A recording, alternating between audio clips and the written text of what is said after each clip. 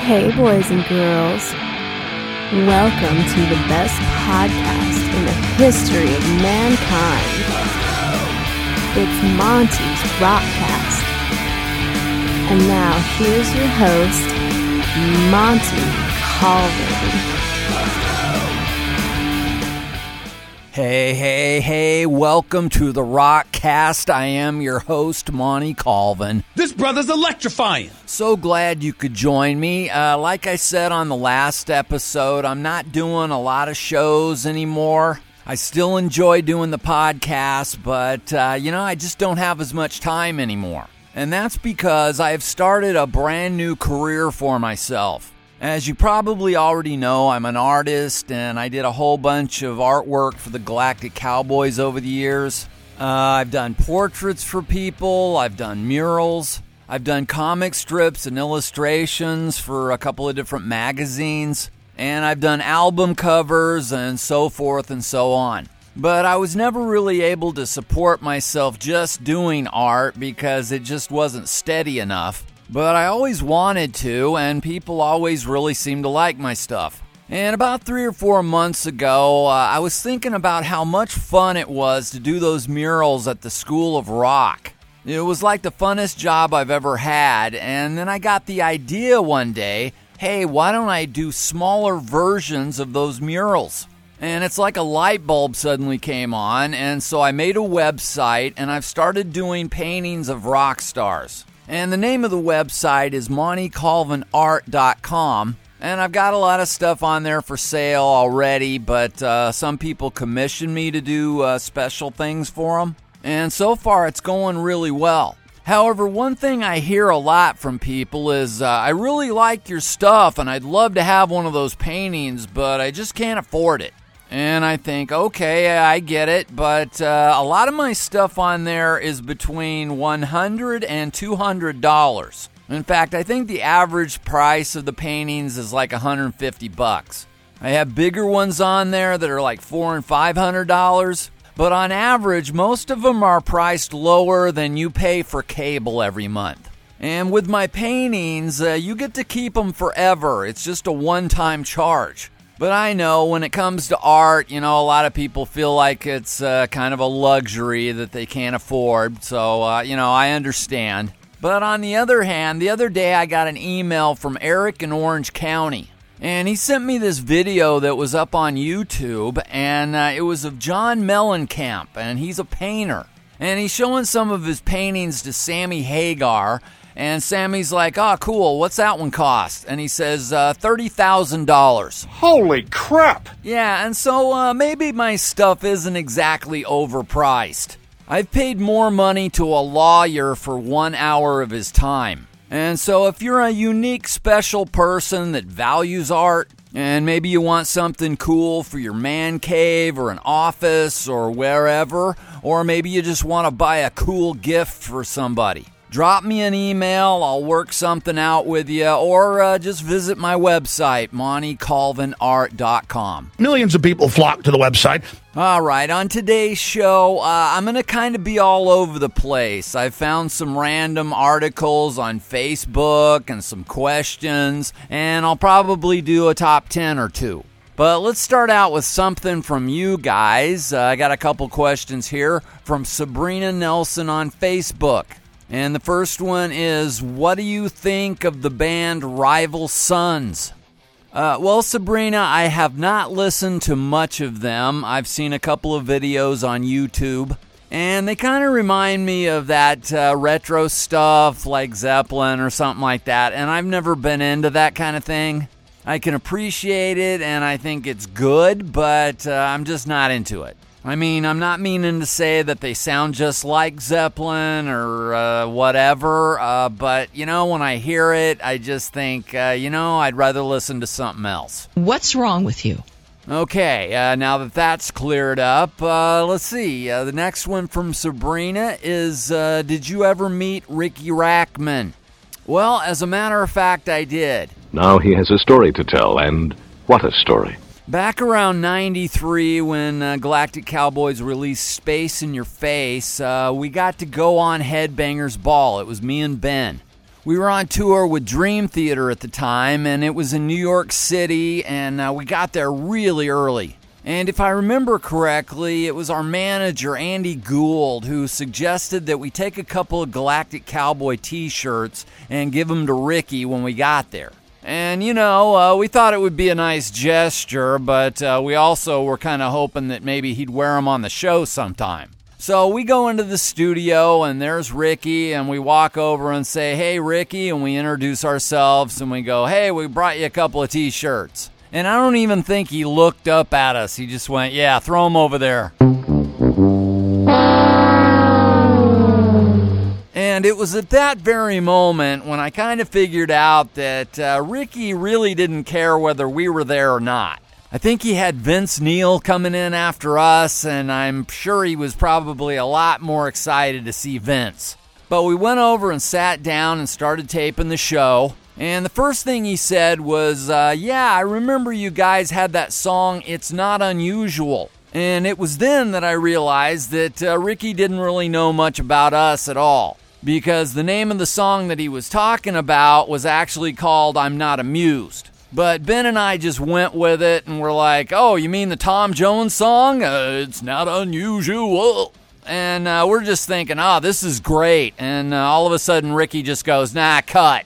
And we were like, "No, man, that was awesome. What are you doing?" And, but no, he just, he wanted to start the whole thing over.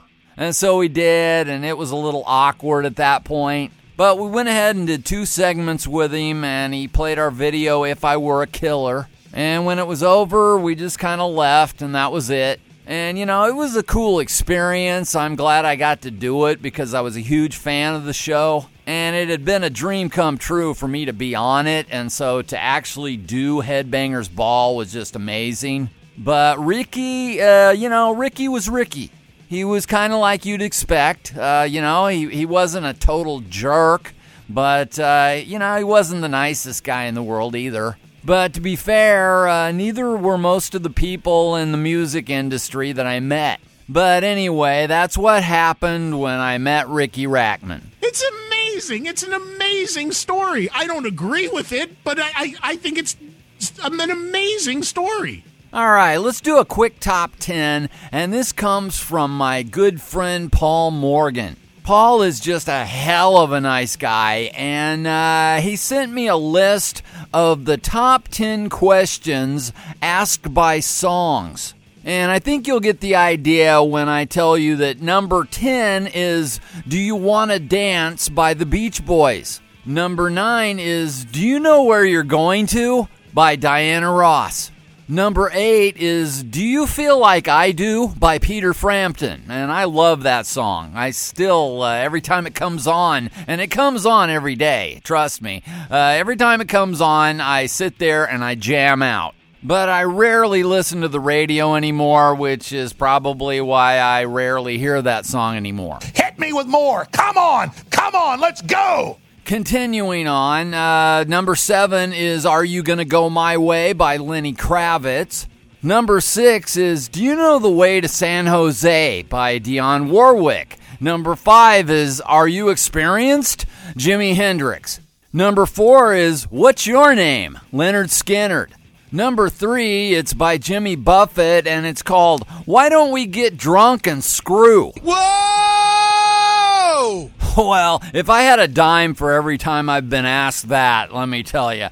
But, sorry, I don't drink. Sounds like you do. Number 2 is by Polly Coconuts, also known as Paul Morgan, with his song, How Can I Miss You If You Don't Go Away? And at number 1 on Polly Coconut, Paul Morgan's list, it's by Galactic Cowboys, Where Do I Sign?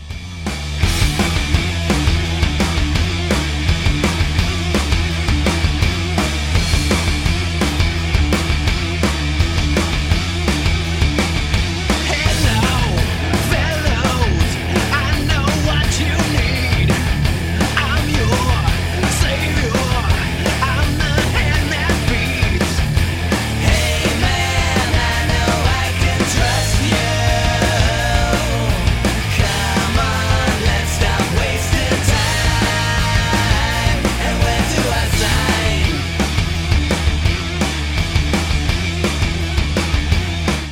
Now, unlike some people, I don't personally feel the need to go on Facebook every single day of my life and tell you every single thing that I'm thinking or doing that particular day. However, I do get on Facebook, and I'll admit that I kind of enjoy scrolling through and seeing what other people are saying and posting. And about 99% of the time, it is a complete waste of my time. But every now and then, I do run onto something that's kind of funny or kind of interesting. And the other day, somebody posted a link to a website called Digital Music News. And I don't think I'd ever been on that website before, but they had a list that I thought would make for some good podcast fodder. It was the 12 things you should never say to a musician. And I'll start with number 12, which was never tell them to play Freebird. Yeah, that may have sounded funny back in the 80s when somebody screamed it out in the middle of your set, but it's not anymore. So feel free not to do that. That is a huge issue. And number 11, and this probably should have been higher, but I have a great idea for a song. Oh, dear God. Yeah, I'm sure you do, but why don't you go work on that? Because I'm really not that interested. It's kind of like when people find out I'm an artist and they say, oh yeah, you're an artist? Well, you know, my kid likes to draw. Nobody cares. At number 10, never tell a musician it will be great exposure, because that usually means it doesn't pay. Yeah, well, I guess that could be true, but this is one that I kind of disagree with. Because a lot of times when you're trying to make it or get signed or whatever, you got to do a few things that don't pay. I did a ton of gigs where I didn't make a dime. I sang on other people's albums for free, like, King's X, Carrie Livgren, Ty Tabor. And I didn't get paid, and I'm fine with it, because guess what? People saw the name on the album, and they were like, oh, what's this? Galactic Cowboys. Okay, cool. And so don't always feel like you have to get paid. Sometimes the exposure and the experience and the opportunity is worth it. And this is bad advice. Number 9 is don't ask a musician, what's your backup plan? Yeah, now I do get that one because that comes off like they don't believe in you or they think this is some kind of fantasy. And with some people, it probably is. You need to be realistic. Now, I never really left myself a backup plan or a safety net, but trust me, there are many times when I wished I had of. Because, man, when you lose the record deal and the bottom drops out and all you're left with is an art degree and a bunch of albums, there aren't a lot of options. You're shit out of luck. The next thing you don't want to say to a musician is, what's your real job?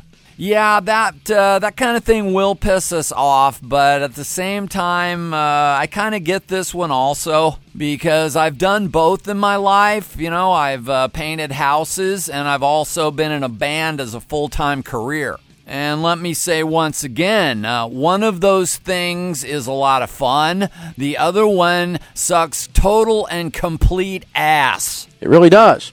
If you're making a living playing in a cover band, I say good for you. But then again, I wouldn't tell a lot of people how hard you work or how strenuous it is. Because people probably aren't going to feel that sorry for you. I'm just saying. Hell with that. At number 7, it's, hey, can I get on the guest list +1? Yeah, I don't know about that one either because I've actually done that myself. Back when we were on Geffen and we just made Space in Your Face, and we spent so much money on that album, I was completely broke. And around that same time, this band called Life, Sex, and Death came to Houston, and I wanted to go so bad. And I'd met their bass player before, and he was a really nice guy, so I went to the club that day early, and I hung out with him for a while. And right before I left, I was like, hey, I'm coming tonight. Would you mind putting me on the list? And he was like, sure, man. And, you know, when I'm playing, I would love to put all kinds of people on the list. The problem is that the club a lot of times will limit how many people you can put on that list. But, it's always good to help out local bands and support starving artists, and we always appreciate that too. You are so cheap. The next thing on this list is you should never say to a musician, you must love karaoke. I've never done karaoke in my entire life, so I guess the answer to that would be no. But speaking of karaoke, at number 5, you should never say to a musician, you should be on The Voice. Nah! The funny thing about that show is they're supposedly making stars out of all these people, but I don't recall ever seeing anybody winning a Grammy or playing the halftime of the Super Bowl and having people say, they got their start on The Voice. I'm not saying it hasn't happened because I do not watch that show ever, but I don't know of anybody that's ever gotten huge because of it. The whole thing stinks. At number 4, it's when am I going to hear you on the radio? And that's actually easy because the answer to that is these days, probably never. Unlike the Hellmobile, I actually have a stereo in the car that I just bought, but I rarely, if ever, turn over to the FM dial. I listen to a lot of AM talk radio, but to go to a rock station for some reason is just a waste of time. Unless I want to hear the same Ozzy and AC/DC songs that I've heard a million times, it's completely pointless. Apparently these stations have figured out that they can make money if they just play the same old crap every day forever. They're not going to play new bands. They're not going to play anything new from old bands. And I really sincerely think the reason is that's what people want. It's not what I want, and if you're listening to this podcast right now, it's probably not what you want. Because we have brains, and we're searching for things that are new and fresh. But Joe Blow, the mechanic at the local body shop, he does not. He wants something that he's familiar with, and that's why he calls in every day to the local rock station and tells them to play some Zeppelin. He's heard it, and he's comfortable with it. It's like a nice, fuzzy sweater. And as long as these morons keep listening and the radio stations can sell ads, then they're not going to change their format. What the hell is wrong with you people? Another thing you should not say to a musician is number 3, you should try out for American Idol. Yeah, I kind of put American Idol and The Voice in the same category because I hate them both. And I actually watched American Idol for a few seasons, but after a while I just couldn't do it anymore. But strangely enough, the other night I sat down to watch some TV and there was nothing on. And I saw American Idol was on, and I thought, well, it might be good for a laugh. So I turned it over there on it, and I watched it for about 2 minutes. And it was just the same nauseating shit. There was this girl with a mediocre voice, and she's trying to way over sing. But the crowd and the judges are just going berserk because she's so awesome. And there's no doubt in anybody's mind that she's going to be a superstar. But guess what? No, she's not, because in 2 months, nobody's going to care. Not Simon Cowell, not Katy Perry, not J-Lo. Unless she gets together with 4 other hot chicks and forms an all-girl group, then Simon Cowell might care. But not until then. I don't care. Now, number 2 hits home because it's You Sound Like blah blah. Name the group or artist. And I can really relate to this because back in '89 when we got together and formed Galactic Cowboys, I thought we had something that was really, really unique. We had 4-part harmony vocals, but we mixed it with Metallica and Megadeth and Anthrax type riffs, and we were thrashing and singing pop melodies at the same time. And I thought, who else is doing this? Nobody. And we got signed to a big record deal, and they told us we were going to be huge because there was no one else like us. And we actually had a hard time finding anybody to tour with because, we just didn't fit in with anybody. We were too heavy for some bands, and we weren't heavy enough for other bands like Overkill. But since we had the same management as King's X and we toured some with King's X, we immediately started getting compared to King's X. And for the next 30 years, I would not read an article or a review that didn't say we sounded like King's X. And I know people have said stuff like that because they felt like it was a compliment because, King's X is a really good band and you could be compared to a lot worse. Like, I never heard anybody ever say, Galactic Cowboys, they sound like Poison. Ah! But no, it's always been King's X, even though I've never heard them do anything like this.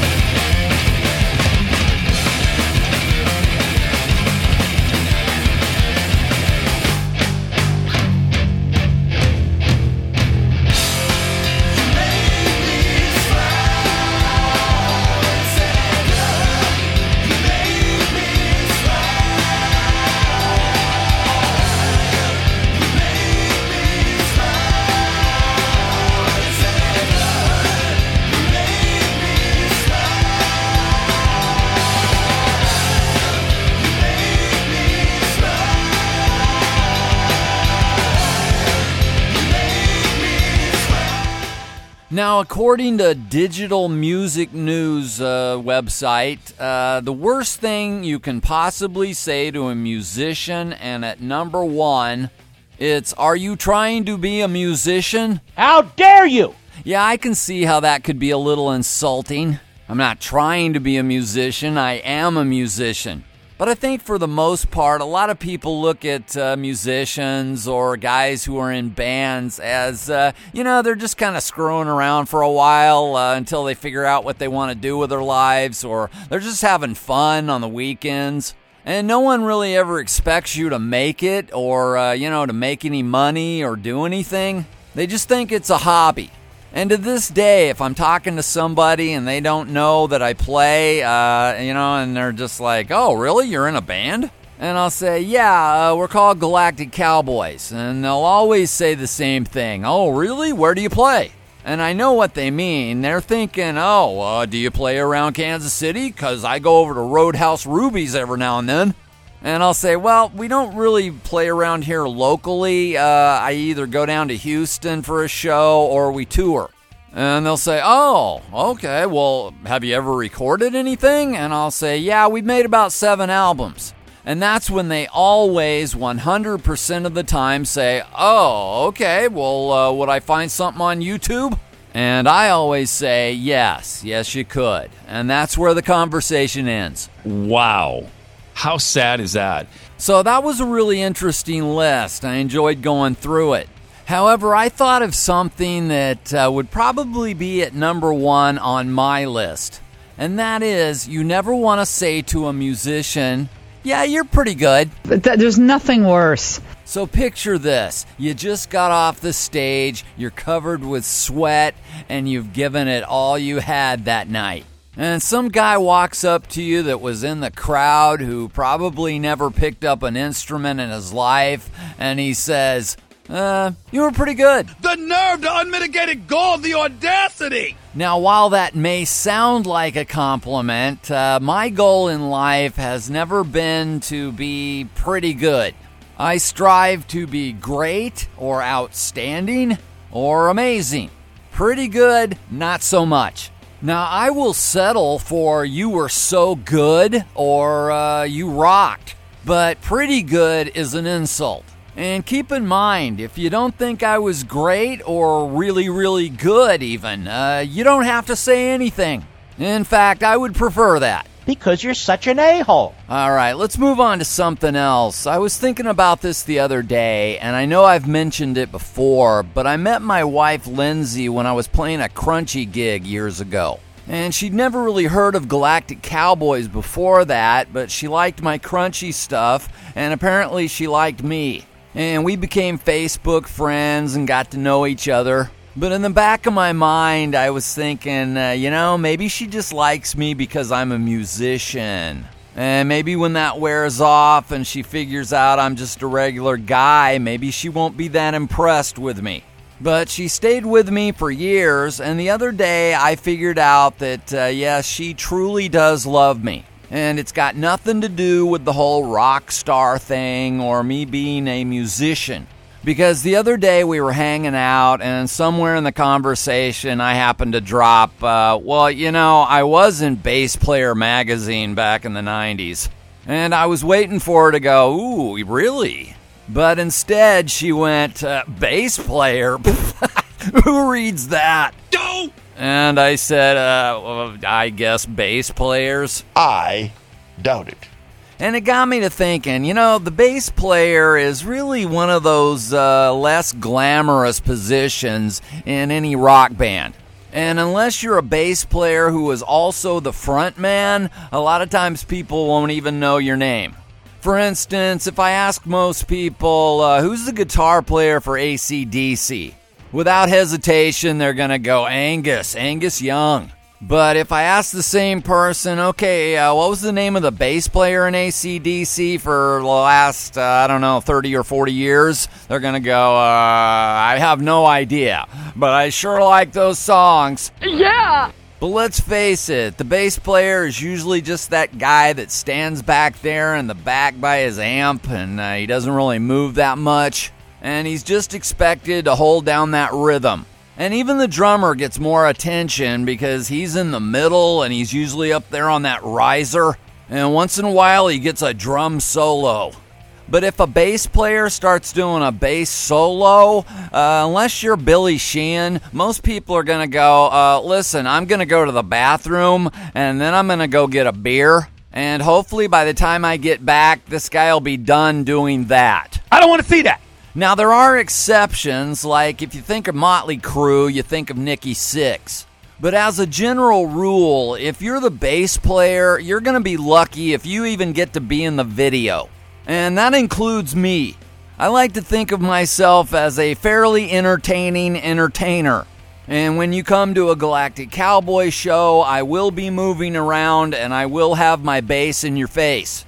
But we've done several videos where when I saw the first edit, I was like, yeah, pretty good video. I wish I was in it, but, other than that, it's pretty cool.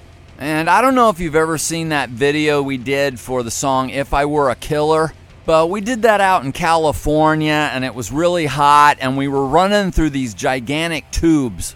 And for about 12 straight hours, I was just running around and jumping and banging my head. And by the end of the day, I was completely exhausted and couldn't hardly move the next day. But we were on tour at the time, and about a week later, we got a FedEx sent to us of the first edit.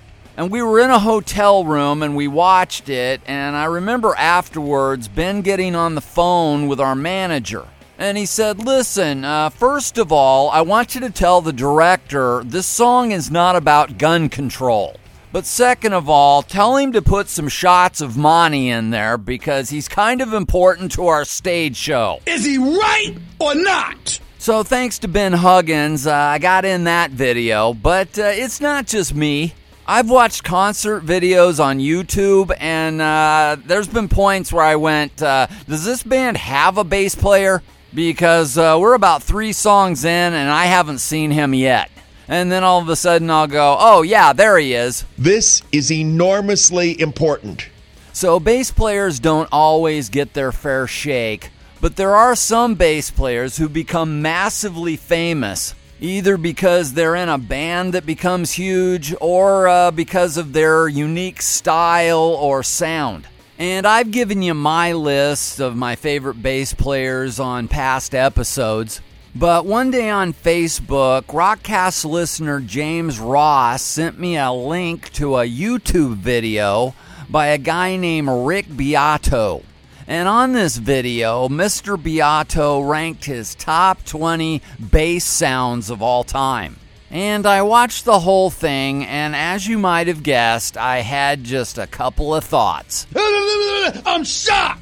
Now, before I dive into this, let me just say that I'm not real familiar with Rick Beato. He's got a lot of videos up, it seems, and he seems very knowledgeable. So any of my comments are not meant to be disrespectful. But I did disagree with a lot of his choices, and I will explain as I go along. And mostly I was a little confused because he starts this out saying this is a list of rock bassists. So you're not going to get jazz guys on here like Jaco Pastorius. But then one of his first choices is some guy that played with the Jackson 5, not named Jermaine. And I thought, well, they're not rock, but okay, whatever. And then he also explained that his list was not a list of the greatest bass players. It was a list of bass players who had the best sounds or tone. And I thought, okay, cool. Well, that sounds a lot more interesting. Because God knows I've seen that same list a million times where it's got Geddy Lee at number 1, blah, blah, blah. Who's Geddy Lee? Geddy Lee, best bass player ever. Come on. So I had high hopes for this, but then he started the countdown at 20, and it was Flea from the Red Hot Chili Peppers. And I think Flea is a monster, but he played this clip from this one song that sounded like a board mix. In fact, most of the clips that he played sounded like board mixes, and it was real dry, and I was like, really? This is the best tone ever? But he also had Chris Squire on there, and I know Chris Squire's tone was awesome, even if you couldn't tell by the clip that he played.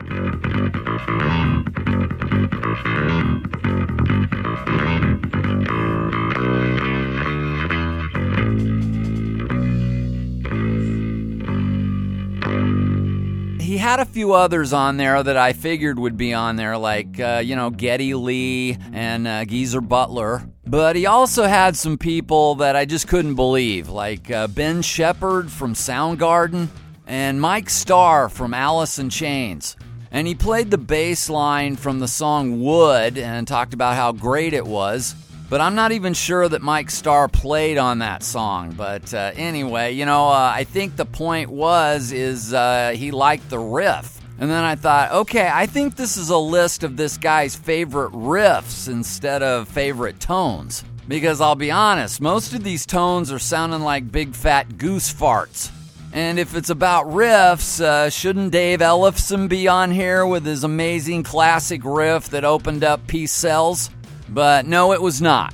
However, he did kind of make up for it when he chose Tom Peterson from Cheap Trick. That guy should be on every bass list ever, forever. I completely agree. He also had Sting on there, and I don't know about that. I think he also had Paul McCartney on there, and that's cool. And he also had John Entwistle from The Who on there, and that is excellent.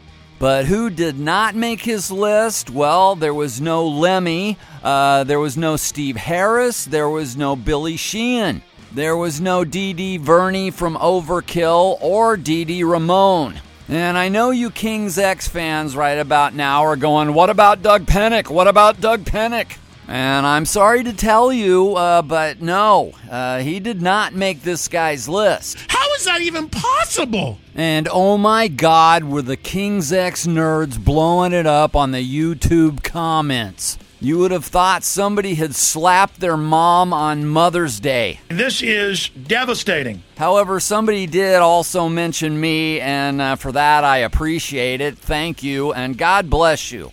But that was the gist of it. If you want to see the video, you can go to YouTube and look it up. But for me, I thought it was interesting and fun to watch. But outside of a couple of guys on the list, I thought he basically left off everybody that I've ever thought had a really, really killer tone. How would you know? But then again, that's just me. My point is, so what? All right, how about I do some questions from Facebook? These are questions that people ask on Facebook, but instead of answering them on there, I answer them here. And the first one is, name an actor you just can't stand. Wow, okay, well, there's a lot of actors who I really admire their work, but when they start talking in real life, I go, geez, what a douche. And one of those is Robert De Niro. He has been so great in so many movies like Goodfellas and Raging Bull. But when he gets on award shows and tries to be political, he just comes off like a real idiot. However, it doesn't stop me from liking him as an actor. But the one guy that I really can't stand anything he does is Pete Davidson. He's on Saturday Night Live, and he's also in that movie about Motley Crue, The Dirt. And he's supposedly funny. I know he thinks he's funny, but I don't think he's funny. And he just strikes me as a real smarmy a-hole that needs to be punched in the face. I'm loving this. The next one is, what's your craziest saw them before they were big concert?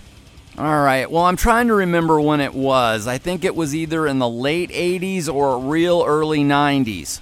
And I was living in Houston, and a friend of mine who worked at this club running sound gave me a call. It was a late Sunday night.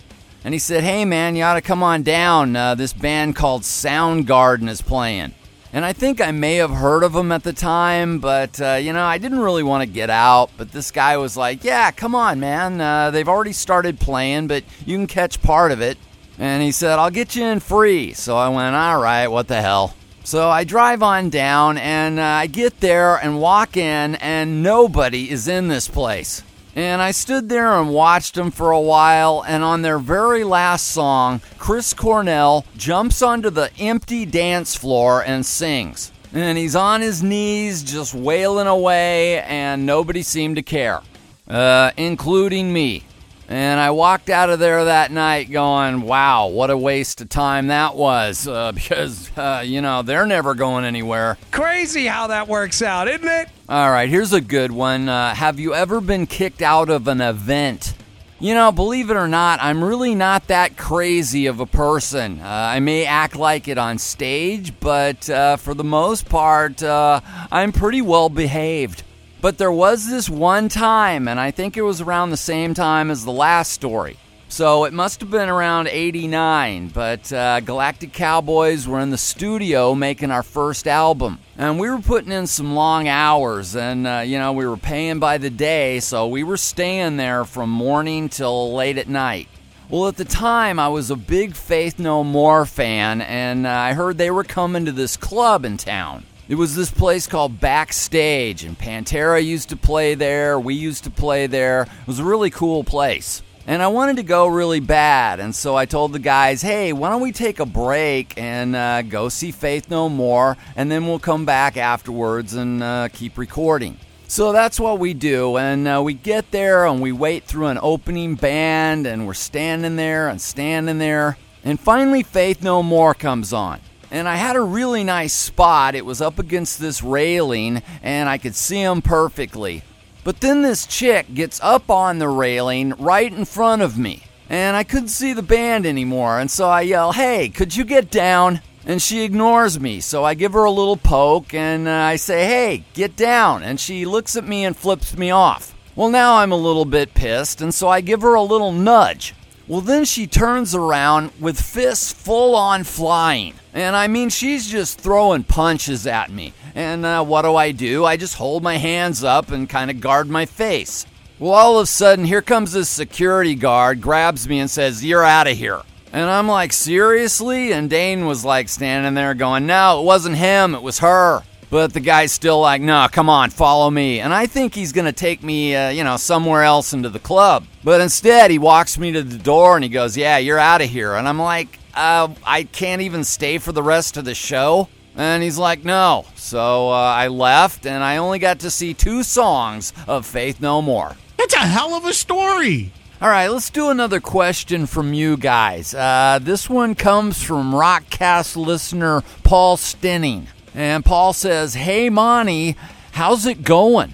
What kind of question is that? Well, Paul, I happen to think that is actually an excellent question. And I'd love to tell you that everything was going great, but actually, here lately, I've run into a little bad luck. No way. Yeah, I know. It's hard to believe. But I've said it before. I'm probably one of the unluckiest people on earth. And once again, I'll tell you why. Last week, I'm driving Lindsay across town so she can go to the dentist when a rock flies up and cracks the windshield of my new car. Now, this threw me into a fit of rage for 2 reasons. First of all, before this had happened, I didn't have a scratch on that car. But you see, this is why I should never have anything nice, because it will just end up disintegrating. And that's why it was probably just better that I drove the Hellmobile for about 5 years, because it was already a piece of crap when I bought it. So it really didn't matter if a rock ever hit the windshield. But you know something? A rock never did hit the windshield of the Hellmobile. Oh no, everything else about it had to be held together with duct tape. But because I finally have a nice vehicle, here comes a rock. And think about it, that rock could have gone anywhere. It could have gone to the side and missed me completely, or it could have bounced off the bumper. But no, it was as if it was thrown by the hand of God or the devil or Nolan Ryan, and it went right into that windshield. And I let loose with a string of obscenities that would make a sailor blush, because I knew at that very moment that this was going to cost me money. Even though Lindsay was trying to calm me down with, yeah, it'll be okay, we've got insurance. And that was the other reason why I was upset, because I know insurance never works. You pay for insurance, but somehow it never quite applies to whatever goes wrong. And sure enough, we call Progressive and they're like, oh no, not windshields. It applies to everything else, but not your windshield. And so we got an estimate and found out it was going to cost me about $400. It breaks my heart. So that really sucked, but the next day I had to go to the dentist. And once again, Lindsay's like, hey, don't worry about it. We've got insurance that covers 2 free cleanings a year.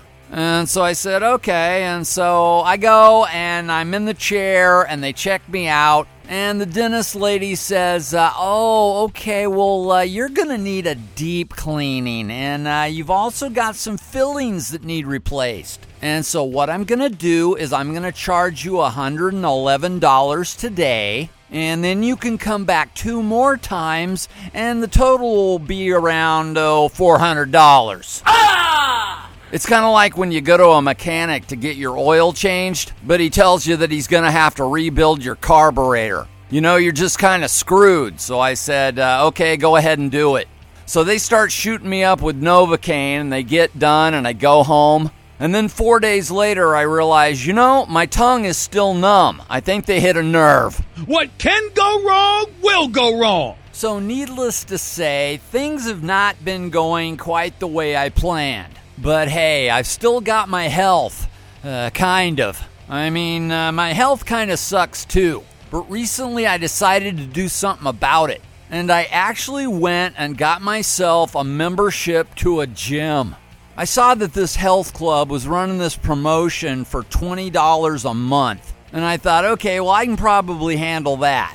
And so I go sign up, and they say, well, before you get started, we're going to give you 3 free sessions with a personal trainer. And I'm like, all right. And he takes me over to this big bodybuilder guy, and this dude just starts torturing me. And I'm like, I haven't worked out in about 4 or 5 years. And he's like, yeah, all right, give me 15. And the next day I could barely move. But I go back a couple of days later, and once again he tortures me. And at one point he says, are you having fun? And I said, no, man, nothing about any of this is fun. And he says, okay, well, come on over here and I'm going to tell you some stuff about nutrition. And we get over to his desk, and he starts writing out these meal ideas. And he says, okay, for breakfast tomorrow, you need to have 4 eggs and a cup of oatmeal with some peanut butter in it. For lunch, have a small piece of grilled chicken and some rice. 2 hours later, have a piece of celery and some peanut butter. And then for dinner, let's say a piece of salmon, a sweet potato, and some asparagus. And I thought to myself, okay, well, that sounds terrible. And that's when I thanked him, got up, went home, and had 5 tostadas and a piece of pie. That isn't healthy. And the other thing that I've been doing here lately is that last night, Scott, Julie, and Kyle McAleer drove down from Iowa, and they took me with them to see Michael Schenker in concert. And I literally waited over 40 years for this to happen. You see, back in 1978, I got the UFO Live album, Strangers in the Night. And I got tickets to see them on that tour, and they were like on the third row. And the lights went down that night, and I was so excited. And when they came up, I looked up and I said, "That's not Michael Schenker." Oh my God. Yeah, apparently he had left the tour, and even though UFO was really good, I was really disappointed. And all these years since then, I kept thinking, well, eventually I'll get to see him, but I never had, until last night. And let me tell you, this time I was not disappointed. He was great, and by the end, I had worked my way up through the crowd, and I was standing right in front of him. And I got pictures and video, and I was a total fanboy, and it felt like I was 18 again. I mean, the crowd was basically nothing but old men, and the guy standing next to me looked like he was about 80. But it didn't matter because I got to hear some UFO, and the solo on Rock Bottom was incredible. Absolutely magnificent. So thanks to the McAleers for taking me to that. I had a great time. And I got to thinking afterwards, the coolest thing about Michael Schenker isn't that, he was in UFO or played on Scorpion albums. And it's not even that he's an amazing guitar player. What is it exactly? It's that Michael Schenker is German. And because he's German, he can actually understand what the words are to a Rammstein song. And some of you may not know this yet, but Rammstein actually has a new album coming out. And they've released a new song to it, and I think it's great. So I'm going to end the show with that, and I'll be back with more fun and mayhem very soon. Feel free to contact me through my websites, MontyColvin.net and MontyColvinArt.com, or on Facebook, and I would be happy to hear from you. But until then, this has been Monty saying take care, don't let anyone tell you what to like unless it's me, and rock on.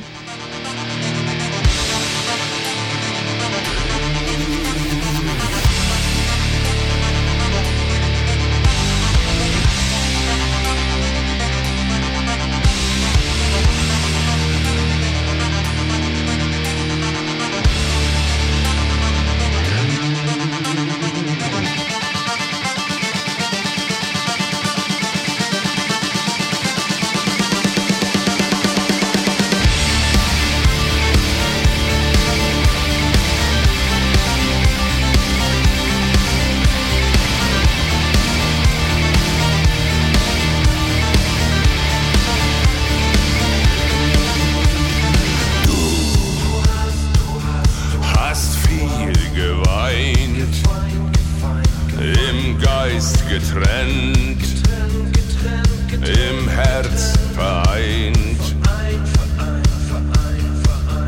Wir sind schon sehr lang zusammen, dein Atem kalt, das Herz in Flammen.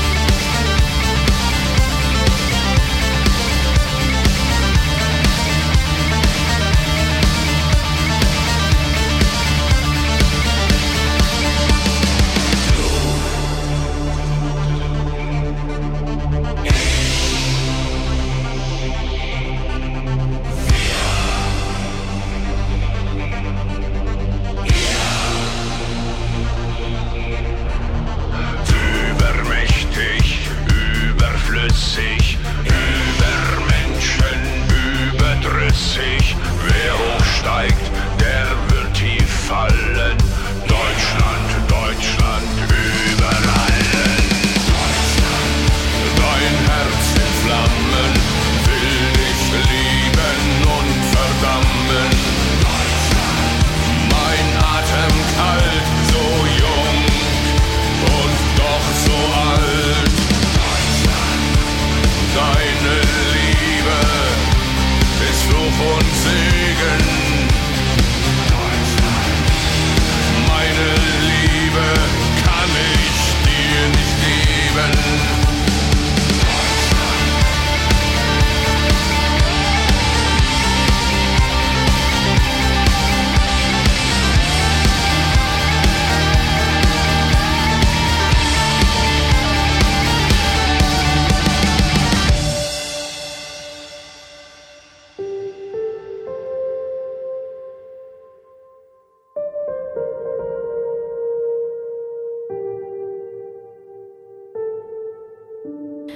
This has been Monty's Rockcast.